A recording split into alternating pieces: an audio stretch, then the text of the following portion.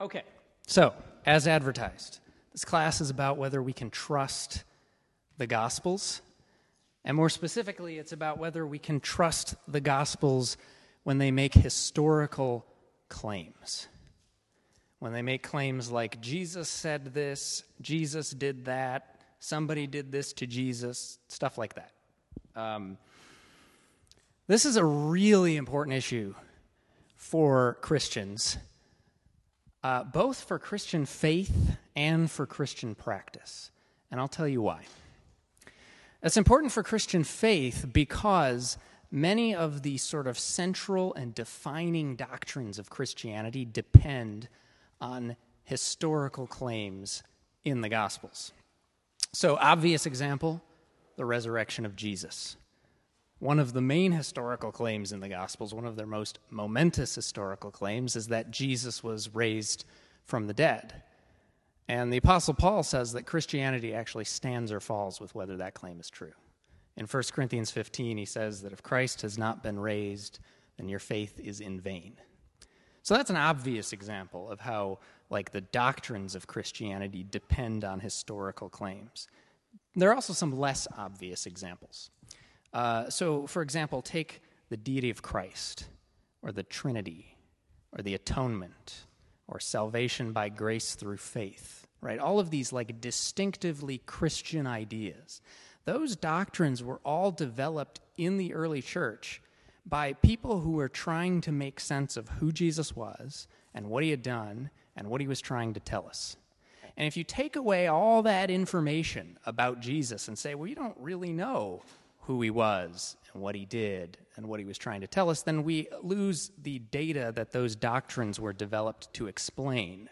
And we're kind of left in a situation where, okay, why think that they're true? I mean, they might be, but they're just ideas that are floating out there in empty space, in a sense. So, the question of whether we can trust the historical claims in the Gospels is very important to Christian faith. It's also important to what's sometimes called Christian practice. And here's what I mean. So as Christians, we're supposed to be disciples of Jesus, right? Now try to imagine being a disciple of someone that you know almost nothing about. You don't know who they were. You don't know how they lived their life. You don't know what they taught. I don't think that there really is any meaningful sense in which you could be the disciple of a person like that. So if we as Christians are going to be disciples of Jesus, we better be able to have information about who Jesus was and how he lived his life and what he taught. And our main sources for that kind of information are the 4 canonical Gospels: Matthew, Mark, Luke, John. So, this question of whether we can trust the historical claims in the Gospels is important for Christian practice as well as Christian faith. It's not just relevant to what we believe, it's also relevant to how we live our lives. This issue, though, it's not just important, it's also contested, which is to say that not everybody agrees about whether we can trust the Gospels as historical sources. And not everybody agrees, to what extent we can trust them as historical sources. And I take it that this is not going to be a surprise to anybody, right? You all live in the same world that I do. I expect that we have all encountered at one point or another claims about Jesus and the Gospels and what we can know about these things that maybe don't sound like the claims that you usually hear at church, right? In fact, I would like to hear, do any of you have any, what are some things that you've heard about the Gospels that you might think, I'm not sure about that, or that have made you wonder or ask questions or doubt? What are some things that you've heard? Yes, so the idea that you can find kind of the main themes of Jesus' life in all these pagan myths that were floating around the same time, and it's, okay, so it looks like this is just kind of a modification of some legends that were already out there. Yeah, good. What else? Excellent. Good. So there's worries about whether the Gospels even match up with each other. Can they even agree about who Jesus was and what he said and what he did? It seems like there are conflicts between them. They don't always say the same thing. And then also there's this worry you said about Who is it that's writing all this stuff about Jesus? Were they even there when Jesus was around? How much longer after the fact was this? Who knows what's been forgotten, what's been made up in the meantime? Yeah, that kind of stuff. What else have we heard? Yes, okay, so there's this worry about, if we're translating the Gospels from one language to the next, oh, shoot, how do we know that, people translated them well, right? Mistakes can creep in. And actually, I think a lot of times the people who are worried about this are actually confusing that worry with a different one. Because when it comes to translations, if you're worried about, does our language reflect the original language, that's easy to check.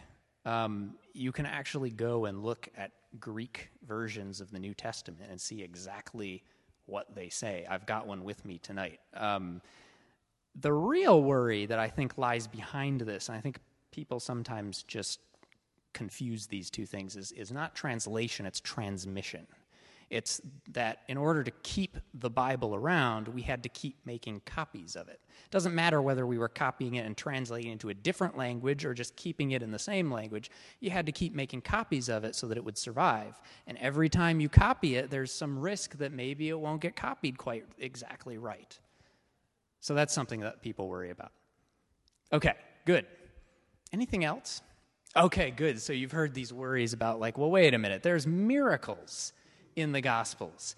And some of these miracle stories, maybe all of these miracle stories, that's not the sort of thing you see happening when you're walking to church or, whatever, right? This is just not the ordinary sort of historical event. So you might think the fact that the Gospels contain miracle claims makes them harder to believe than if we were just reading Thucydides or, Julius Caesar or something like that, right? Okay, good. All right. So clearly there are a lot of different viewpoints out there. And there are a lot of different worries that people have about the Gospels and whether they're accurate and whether we can trust them and whether they've been preserved carefully and so on.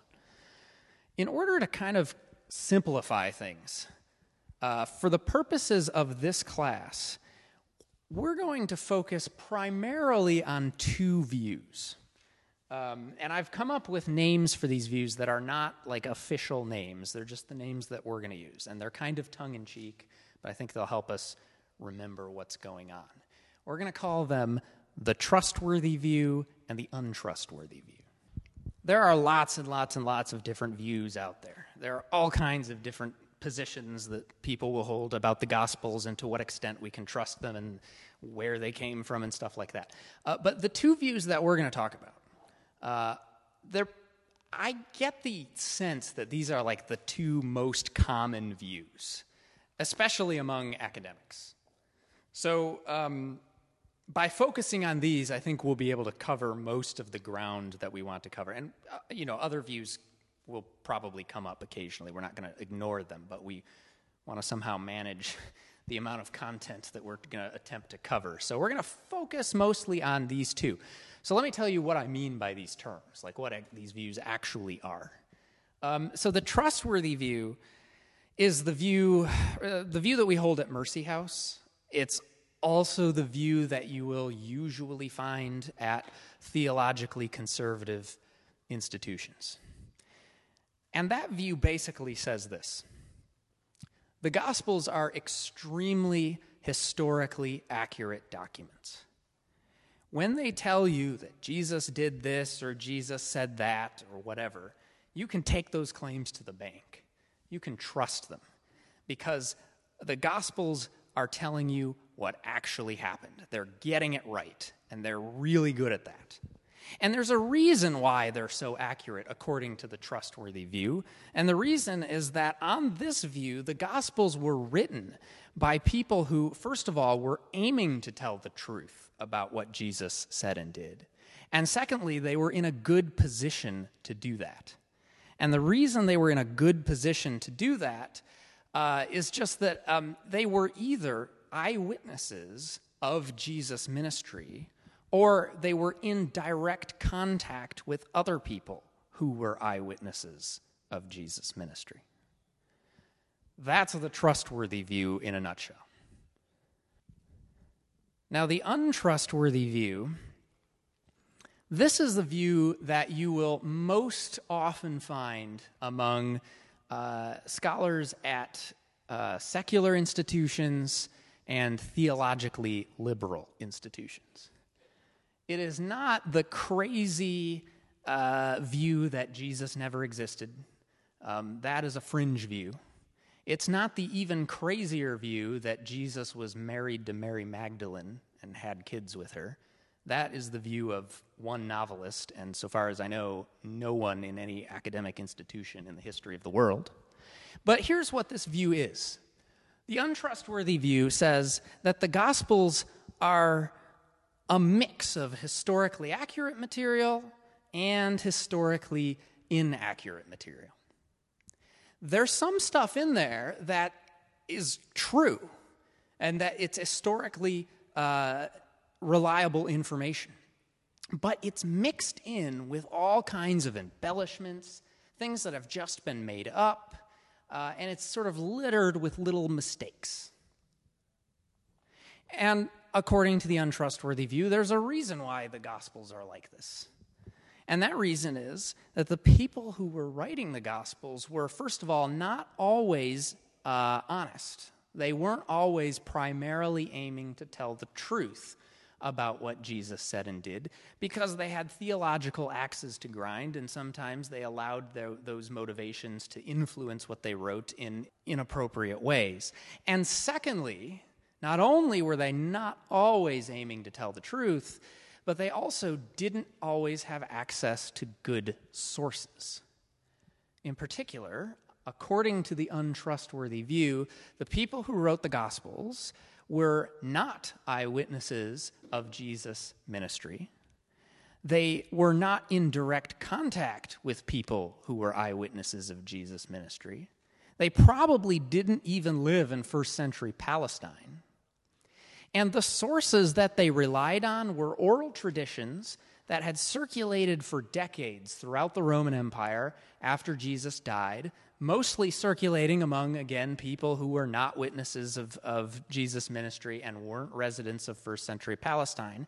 And those oral traditions had been distorted over time, sometimes on purpose, sometimes by accident. And the people who came along and wrote the Gospels took those and used them to make their biographies of Jesus. And then sometimes, if they didn't like what their sources said, they changed it. And other times, they just made stuff up. That's the untrustworthy view, in a nutshell. Okay, what questions do you have about these two views? Yeah, there are other views in between. In fact, in theory, you could probably fall anywhere on the spectrum of like how trustworthy are they. Again, I think that these are the more common views, right? But yeah, you could say that, for example, the Gospels are pretty good sources, and they're usually getting things right, but there are a few major, errors here and there, right? And that might be something that's kind of towards the trustworthy end, but not as far towards it as the view that I was describing. So there'll be variations like that people will sometimes hold. One of the things about the Bible is that it's a collection of a bunch of different documents written by a bunch of different people in different circumstances. So there isn't like a short answer to the question, who wrote the Bible, if what we're talking about is like the human authors and not God, right? But since in this class we're focusing on the four Gospels, Matthew, Mark, Luke, and John. So who wrote those? Maybe that's a way of sort of narrowing the question down a bit, right? And how were those people related to Jesus? So according to the untrustworthy view, we don't know who they were. They were these anonymous people. Their names are nowhere on the Gospels, and no one, probably not even within decades of their being written, knew who actually wrote the Gospels. And certainly today, according to advocates of the untrustworthy view, we haven't the slightest clue who wrote the Gospels. But if you ask somebody who holds to the trustworthy view, you'll probably get a different answer. People who hold the trustworthy view usually say this. There are different views here, and they won't all say the same thing, but here's a common view. They'll usually say that the Gospel of Mark was the first gospel to be written. It was written by John Mark, who shows up in a couple of places in the New Testament. He shows up in Acts. He shows up in the epistles. That John Mark may have actually been the guy who hosted Jesus and his disciples when they were in town in Jerusalem and they had the Last Supper the night before Jesus was executed. There's a view that says, there's an interesting argument that maybe that was John Mark's house. They did not speak English. They mostly spoke Aramaic. Sometimes they would have spoken Greek. There's evidence that Jesus probably spoke both Aramaic and Greek, but that's controversial. Some people will be like, no, only Aramaic. What about him made him trustworthy? So according to the people who defend the trustworthy view, this was actually one of Jesus' disciples. Not one of the 12, but one of the bigger group of people who were Jesus fans while he was alive. So he was up close. He saw these things happen. And also, there's a lot of evidence in the tradition that Mark used Peter as his main source for his gospel. Peter is one of the main disciples of Jesus. He actually became the leader of the church after Jesus ascended to heaven. So Peter was one of he was in the innermost circle of Jesus' friends. Peter, James, and John were kind of like the three that were really close to Jesus. And so the tradition says that actually Mark went and talked to Peter and interviewed him. And that's where he got his material for the Gospel of Mark. He wrote it all down, and that's where we got it from. If that's true, then the material in the Gospel of Mark comes from a person who was right next to Jesus through his entire ministry. And that is an excellent historical source. That is an unusually excellent historical source. Then the standard story goes on like this. Luke and Matthew were written independently of each other a decade or two later than Mark, and they both used Mark as one of their sources. That is, they used the Gospel of Mark. So the Gospel of Mark was circulating around the early church, and Matthew and Luke came along, and they took it, and they said, okay, we're going to use this gospel and some other sources that we've got, and we're going to write our own gospels that tell you what Mark told you, but also some other stuff too.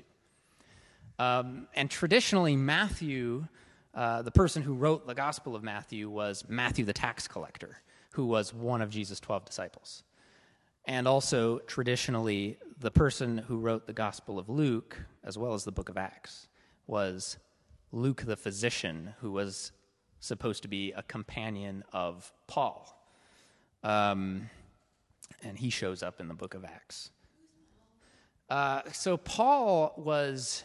We're going to end up talking a lot about Paul later, but he was a convert to Christianity after Jesus was resurrected and ascended to heaven. He started out by persecuting the Christians. He thought Christianity is a bad thing, this whole Jesus movement, I got to get rid of it. And he went around and persecuted everybody. And then there's this scene that you can read about in the book of Acts. I think it's chapter 9, though it's also recounted twice more in the same book, where Jesus speaks to Paul from heaven while he's on the road to persecute some other Christians, and Paul ends up becoming a Christian after this experience. Okay, and then finally, Gospel of John, right? Is that where I left off? Mark, Matthew, Luke. Okay, John is traditionally the last gospel to be written of the four canonical Gospels, probably in the 90s AD. And then the traditional claim is that John was written by John of Zebedee, so one of the three, of Jesus' inner circle, the Peter, James, John group. And that, there's definitely good evidence for that, but even within the trustworthy view kind of camp, you'll get people who disagree. Some people have said, no, actually it was Lazarus who wrote the Gospel of John. Some people thought that it's this other guy named John who was a disciple of Jesus, but not one of the 12, this guy named John the Elder. But the main view, most of the people who hold the trustworthy view say it was John of Zebedee. Yes, all of the Gospels were written after most of the epistles were written. And that's actually an important fact because when we start looking for evidence, one of the things that it's going to be important for us to remember is that the epistles are actually closer up to the events of Jesus' life than the Gospels. So when they say something about Jesus, if that agrees with one of the Gospels, that is a really excellent piece of confirming evidence of something that the Gospels say. Oh, right. So the epistles are books in the New Testament. So if you look in the Bible and if you go to the New Testament, you get the Gospels first. And then after the Gospels, you get this book called Acts that kind of tells you what happened after Jesus was resurrected. And then after that, there's a whole bunch of little books. Well, some of them are really little. Some of them are not so little, that are called the epistles. And those books were letters that some of the Christians wrote to each other in the very earliest years after Jesus ascended into heaven, within those first few decades. Some of them do, yeah. And all of this is controversial. So,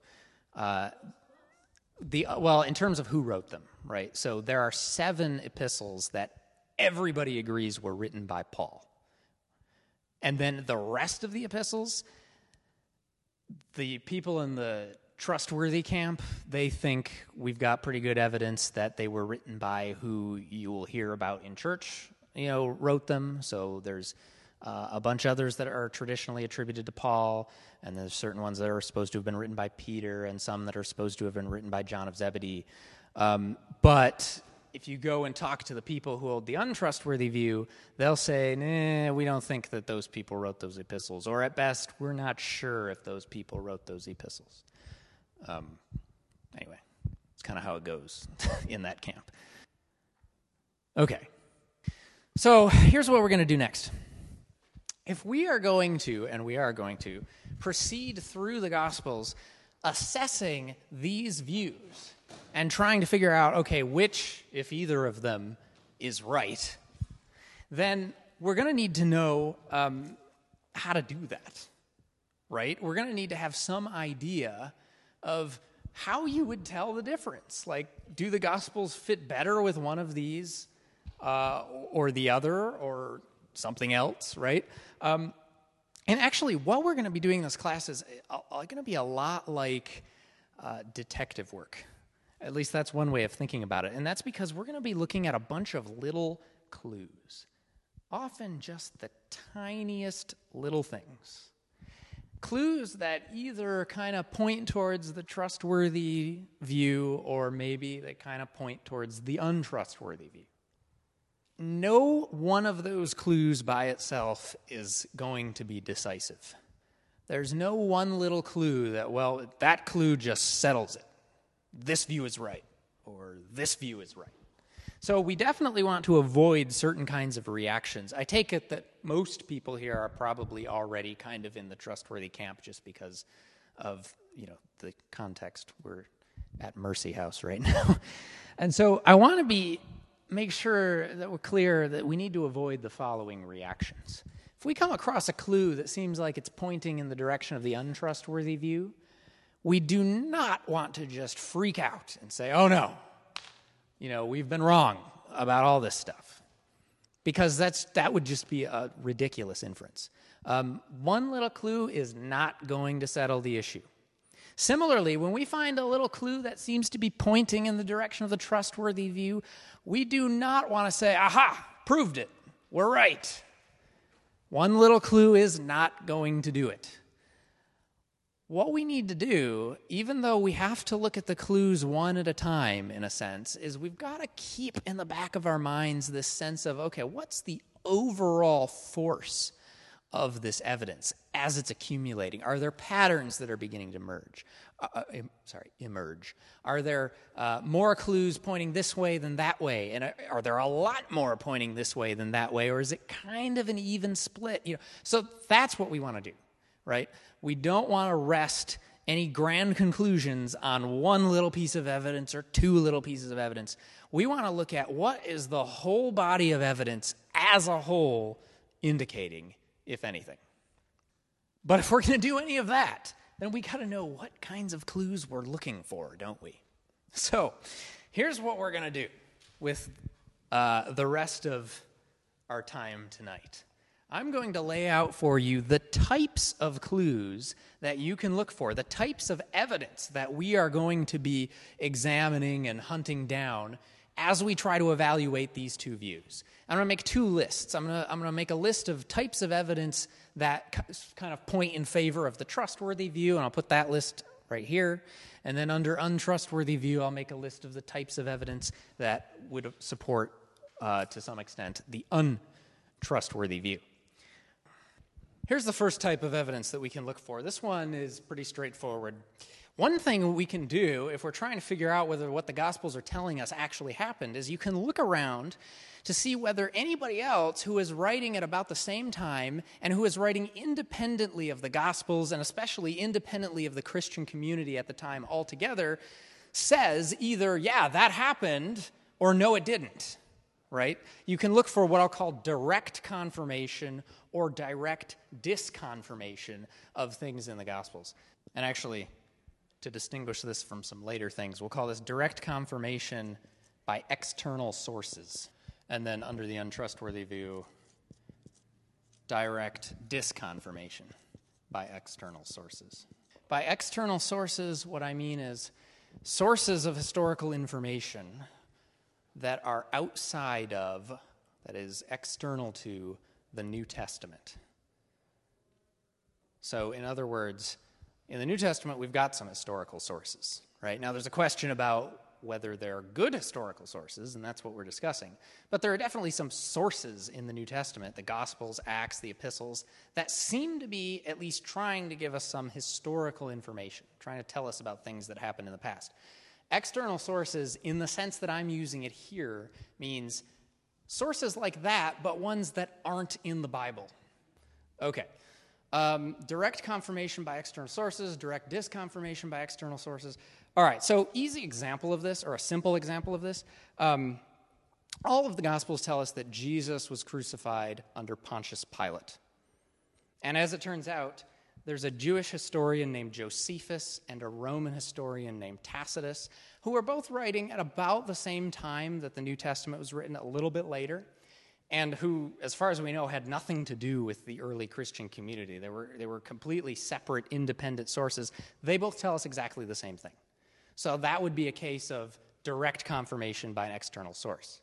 Now, if they had said something else, if they had said, no, Jesus lived, to a ripe old age and died of natural causes, that would be a kind of direct disconfirmation by external sources. So that's how that's supposed to work. And right now, just to be clear, I'm only trying to give you an idea of what sort of evidence we're talking about. I am not right now making an argument at all that, the trustworthy view is true or that the untrustworthy view is true. I'm not trying to prove anything right now. We're just laying out what kind of evidence are we going to look for in the rest of this class. Okay. Next on the list, indirect confirmation or disconfirmation by external sources. Here's what I mean by indirect confirmation or disconfirmation by external sources. I'm going to use an illustration that I'm stealing from Tim McGrew. So, suppose I lock you in a room where you have no access to the internet, and I tell you, I'm not going to let you out until you have accomplished the following task. I want you to write a novelette that takes place in 18th century France. And I want it to get the setting of 18th century France, accurate. It's got to be historically believable. So when you talk about, in this story that you're making up, when you talk about the geography or the politics or the religion or the culture of 18th century France, you got to get those details right. They've got to reflect what it was actually like in 18th century France. You also can't just avoid talking about that stuff. I want you to bring up what kind of coins they were using, how much different things costed, who is holding what political office. I want characters to be traveling around from one place to another, and there have to be believable intervals for them to get from point A to point B. I want details about how the culture differs from this place to this place. You've got to get it all right. Okay, now, imagine trying to write that little story. Probably wouldn't go very well, unless you happen to be an expert on 18th century France. It's going to be full of mistakes, just, about the setting in which the story is supposed to have taken place. Okay, now apply that to this. Remember what the untrustworthy view claims about kind of where the Gospels came from and who wrote them. The Gospels are made out of all of these sources that were distorted over the years by people who were not even residents of first century Palestine, much less witnesses of Jesus' ministry.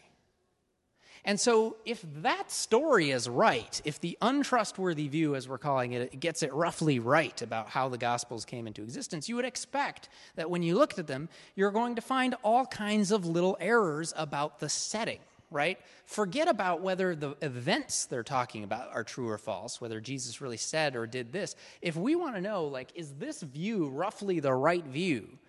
Do they seem to know what they're talking about on things that we can directly confirm about the setting, about the geography and the politics and so on of first century Palestine, especially, and this is important, first century Palestine before the year 70? Because in the year 70, the Jewish war resulted in the temple being wiped out, and the whole situation was just totally different after that. So if you weren't there before 70, and you were like, I'm going to go to first century Palestine and try to make up a story that's believable, everything would be wrong. Okay. That's the indirect stuff. Now, so if you find, so what we can do then is we can go through the Gospels and we can look, do they get these little details about the setting right? And insofar as they tend to get them right, that seems to favor the trustworthy view.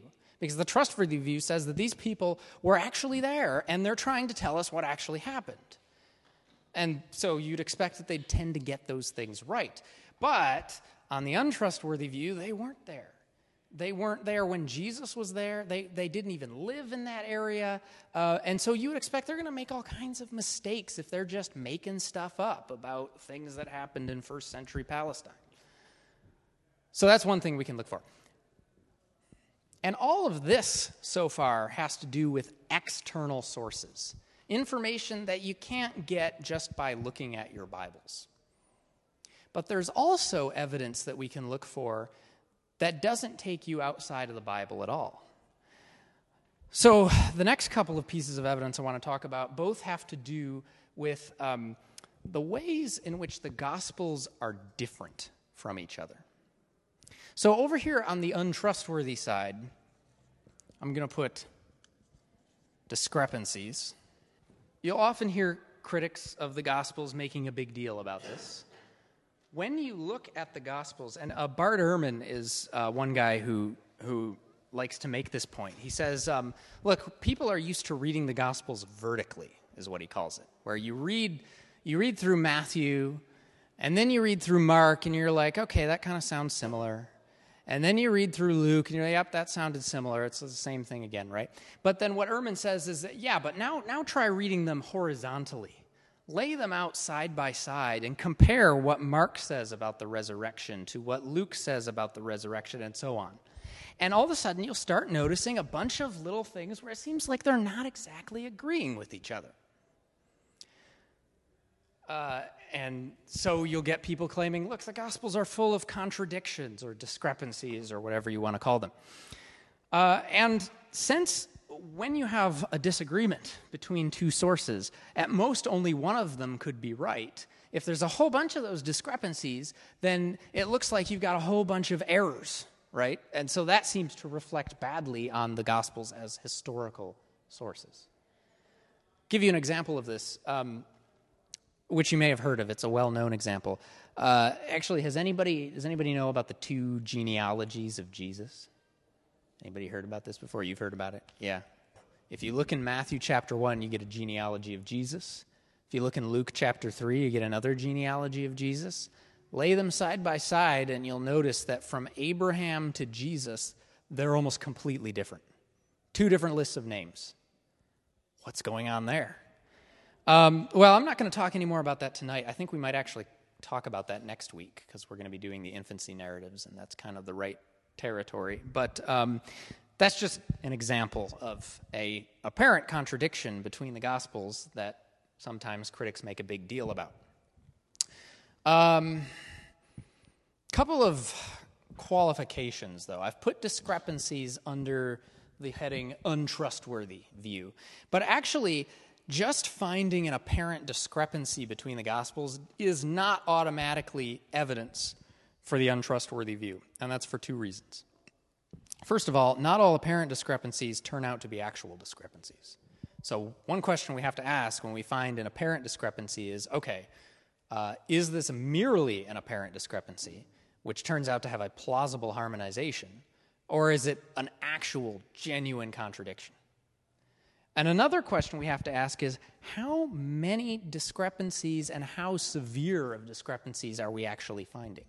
Because when you look at ordinary human testimony that's very reliable, that's coming from eyewitnesses, that we can use and count on to answer historical questions, you actually expect there to be a certain amount of apparent discrepancies. It would be strange if there weren't any. It's often been pointed out that, look, if they're just telling exactly the same story, that like sets off alarms. Like, okay, this looks like maybe they were colluding with each other or something, right? We don't actually expect that. When you've got independent eyewitness testimonies, invariably there are differences, including apparent discrepancies. Now, maybe the discrepancies are only apparent, maybe they're genuine. Either way, if you expect there to be discrepancies, even when the sources are very good sources, then that is not evidence against the trustworthiness of those sources. And so one thing we have to do when we're looking at the Gospels is, are we seeing more discrepancies than we would expect if they were basically getting things right? And are we seeing worse discrepancies than we would expect if they were basically getting things right? So that's something to keep in mind, because when we're talking about evidence for the untrustworthy view, the mere existence of an apparent discrepancy is not evidence. There's one host of a Christian radio show who described the next piece of evidence I'm going to talk about as being kind of like the opposite of a contradiction or a discrepancy. These are really cool. They're my favorite. They're called undesigned coincidences. So here's what an undesigned coincidence is. It is a case where, and we'll just focus on the Gospels, though they don't necessarily only occur in the Gospels. It's a case where you get two or more of the Gospels, they say something different, but the difference isn't a disagreement or a discrepancy. It's instead a case where they seem to interlock in a way that looks unplanned. More specifically, it's like this. It's a case where you got one of the Gospels, and there's this passing detail that just some little thing that's not really important to the story that comes up. And then you go to another gospel, and there's a different little passing detail, and one of those details explains the other detail. And it does it in this really subtle way so that it looks like nobody was planning for that to happen. It wasn't like somebody was like, I'm going to put this in to explain this other thing in this other gospel. It looks like it just sort of happened on its own. And while, things like that, you could always just chance. Other things being equal, it seems like the best explanation for why they just fit together like that all by themselves is because the people writing the Gospels were telling you what actually happened. Because reality just sort of fits together, right? It's what actually happened. Let me give you an example of an undesigned coincidence. It's my favorite example. It also seems to be a lot of other people's favorite examples. This one gets used a lot. But here it is. In the Gospel of John, in chapter 6, you get John's account of the feeding of the 5,000. And one of the things that John tells us that none of the other Gospels say is that before Jesus performs this miracle, he turns to one of his disciples named Philip. And he says to Philip, hey, Philip, I'm paraphrasing, but Philip, where can we get food to feed all these people? And then the story goes on from there. Now, if you go over to the Gospel of Luke, in Luke chapter 9, you get Luke's account of the feeding of the 5,000. Luke does not say a word about Philip. Philip really isn't even a character in Luke's gospel. He really doesn't show up. Nothing about Philip in Luke's account of the feeding of the 5,000. But Luke tells us something that John doesn't. Luke mentions, just kind of in passing, that this event, the feeding of the 5,000, took place right outside this little fishing town called Bethsaida, which was on the northeast of the Sea of Galilee. Okay, so two tiny little details, like, okay, who cares? All right, so it took place near Bethsaida. So Jesus talked to Philip, whatever. Go back to the Gospel of John. Chapter 1 and chapter 12, either one of them, scenes that are totally unrelated to the feeding of the 5,000, totally different scenes.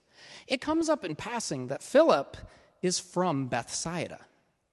So it looks like what's going on is Jesus is saying, hey, Philip, you're from around here. Where can we get food to feed these people? But notice, in order to see that connection, we had to pull together a bunch of tiny little details from a bunch of totally separated places. It doesn't look like anybody set that up like an Easter egg for scholars to find thousands of years later. It looks like it just sort of fit together on its own. And the question is, when you find these little connections over and over and over again in the Gospels, in Paul's epistles, in the book of Acts, what's the best explanation for that? Is it just dumb luck that this just keeps happening? Is it that somebody was just really, really clever about sneaking in these extremely absurdly subtle connections that no one was likely to notice? Or is it that, reality just fits together all on its own. So when people tell the truth, sometimes you get these little connections. That's the idea. That makes sense? Okay, good. I've been talking about evidence that we can get by comparing the Gospels to themselves, but these two were both involved cases where the Gospels are different from each other. There's also evidence that you can find by looking at the ways in which the Gospels are similar to each other. So here I'm going to put multiple attestation within the New Testament. So we already, when I talked about direct confirmation by external sources and indirect confirmation and so on, right, that covers cases like Josephus and Tacitus, where you have people outside of the Christian community confirming or disconfirming things that the Gospels claim. But you can also find documents that are in the New Testament that can help confirm things that the Gospels claim. And that's because of this important feature of the Bible that I think came up earlier, that it's actually a collection of different documents written by different people in different circumstances. Because of that, the documents in the Bible are sometimes, not always, but sometimes independent of each other. And so when independent documents in the Bible both report the same thing, you have multiple independent attestation to that thing, right? It's like you hear a news report that Trump died or something, and you're like, should I believe this? And then you hear another news report it seems to be independent of that one. It seems to be saying the same thing, right? You've got more evidence than you had before. You've got this other source that's confirming what the first one said. Well, that happens in the Gospels and in the New Testament more generally sometimes. And we do have to be careful here because Matthew and Luke, I mentioned earlier, they both used Mark as one of their sources. So sometimes they report the same thing, but it's not independent, right? So you can't say, Matthew, Mark, Luke, and John, they all three say that Jesus called 12 disciples, so that's three sources for no, that's one source. Actually, that's debatable. Sorry, it's trickier with the synoptics. So there are some places in the synoptics where it seems pretty clear that they do have independent sources, and there are some places in the synoptics where it seems pretty clear that they don't, that they're all just copying Mark. And so it's a little bit tricky. John seems mostly to be relying on sources independent of the synoptics. He may have been aware of the synoptics, but he seems to be mostly using his own sources. And on the trustworthy view, most of those people would say his sources were his own memories. He was just telling you what he remembered. But anyway, so the point is, Sometimes, even within the New Testament, you can get multiple independent attestation to an event. Example, Mark tells us about the Last Supper, where Jesus institutes the Eucharist. And he takes the bread and the wine and gives them this new symbolic meaning and so on, right? Matthew and Luke both follow Mark in this. It's possible that Luke is actually using an independent source as well as Mark, but forget about that. Let's say it's one source. We've got Mark and a couple people who copied Mark. John doesn't say anything about this, so we can't use John. But if you go look at 1 Corinthians chapter 11, you'll find that Paul also describes this event. And 1 Corinthians is almost, most scholars think that this is independent of the Gospels. Mark wasn't copying Paul's letter when he wrote his Gospel, and Paul definitely wasn't copying Mark because Mark didn't exist yet when Paul wrote 1 Corinthians. And so it looks like there we've got a case of independent attestation to an event in the life of Jesus. Yeah, so traditionally, John may have been just like a teenager when he was Jesus' disciple, and traditionally he lived to a very old age. Because in fact, there was this rumor going around about that some people thought Jesus had predicted that he was going to live until the second coming of Christ, and in his gospel he seems to put something in there to kind of squelch this rumor and saying, no, that's not what he said. It was something like that, but it wasn't quite that. But yeah, there is some evidence that John lived to a very old age, 80s, 90s maybe. A couple of things about this, and all of this is things other people have said. I'm not giving you anything original. I'm not always citing my sources, but if you want to know where I'm getting this from, just ask me afterward. So some things people have said about this. First, think about the kinds of things that got chosen to be written in the Gospels. They were the momentous things, the things that really stood out. They weren't the tiny little, like what I ate for dinner last Thursday kind of things, right? They were the Jesus just threw the tables over in the temple kind of thing. But you'd remember that for the rest of your life. The other thing is, yes, it's possible that written records were kept. In fact, there's evidence that the Gospels are using written sources that pre-existed them. And so it's just because the Gospels are the ones we still have doesn't mean they were actually, it was the first time anybody had ever written anything down about Jesus. That's actually very unlikely.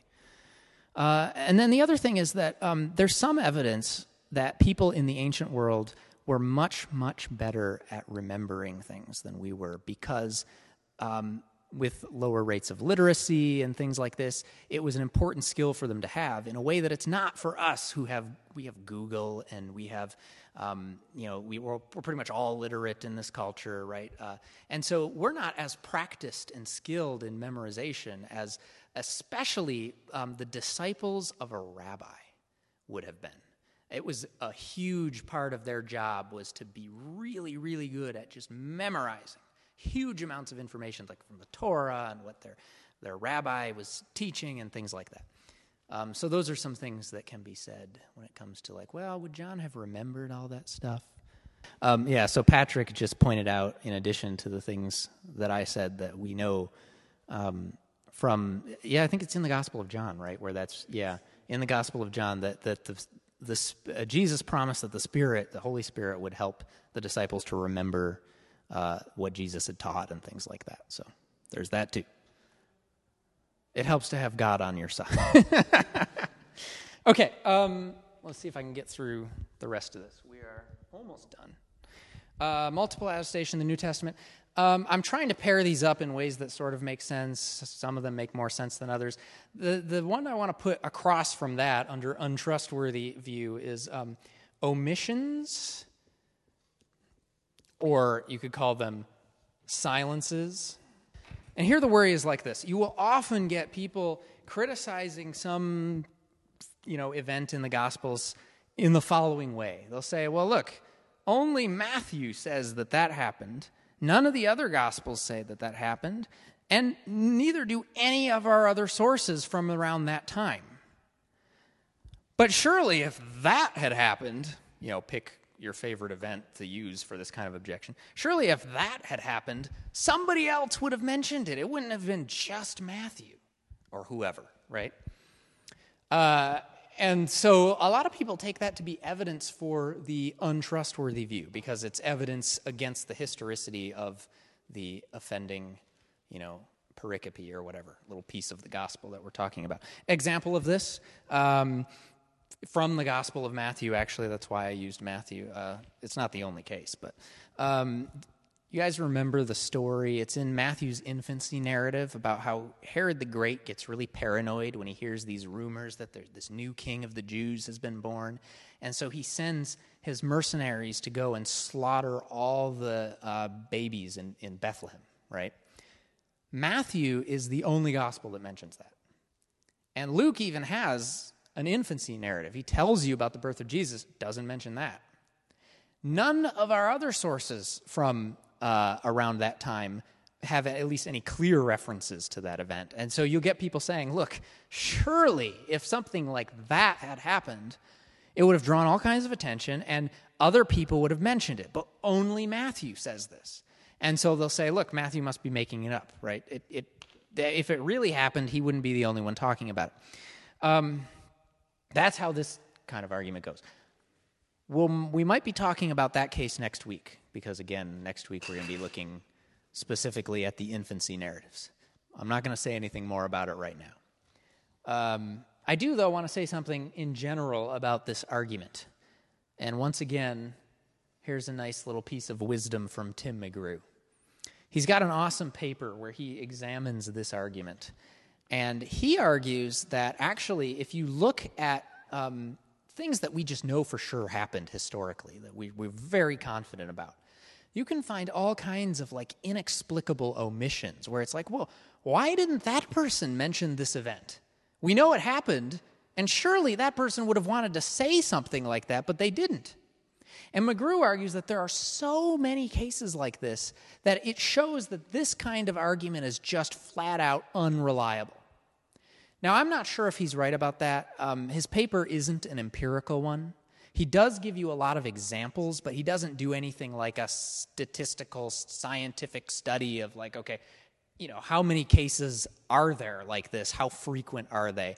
And I'd like to see something more like that. But at any rate, he has, I think, cast some doubt on whether this should be taken as evidence for the untrustworthy view, cases of omissions. Maybe, maybe not.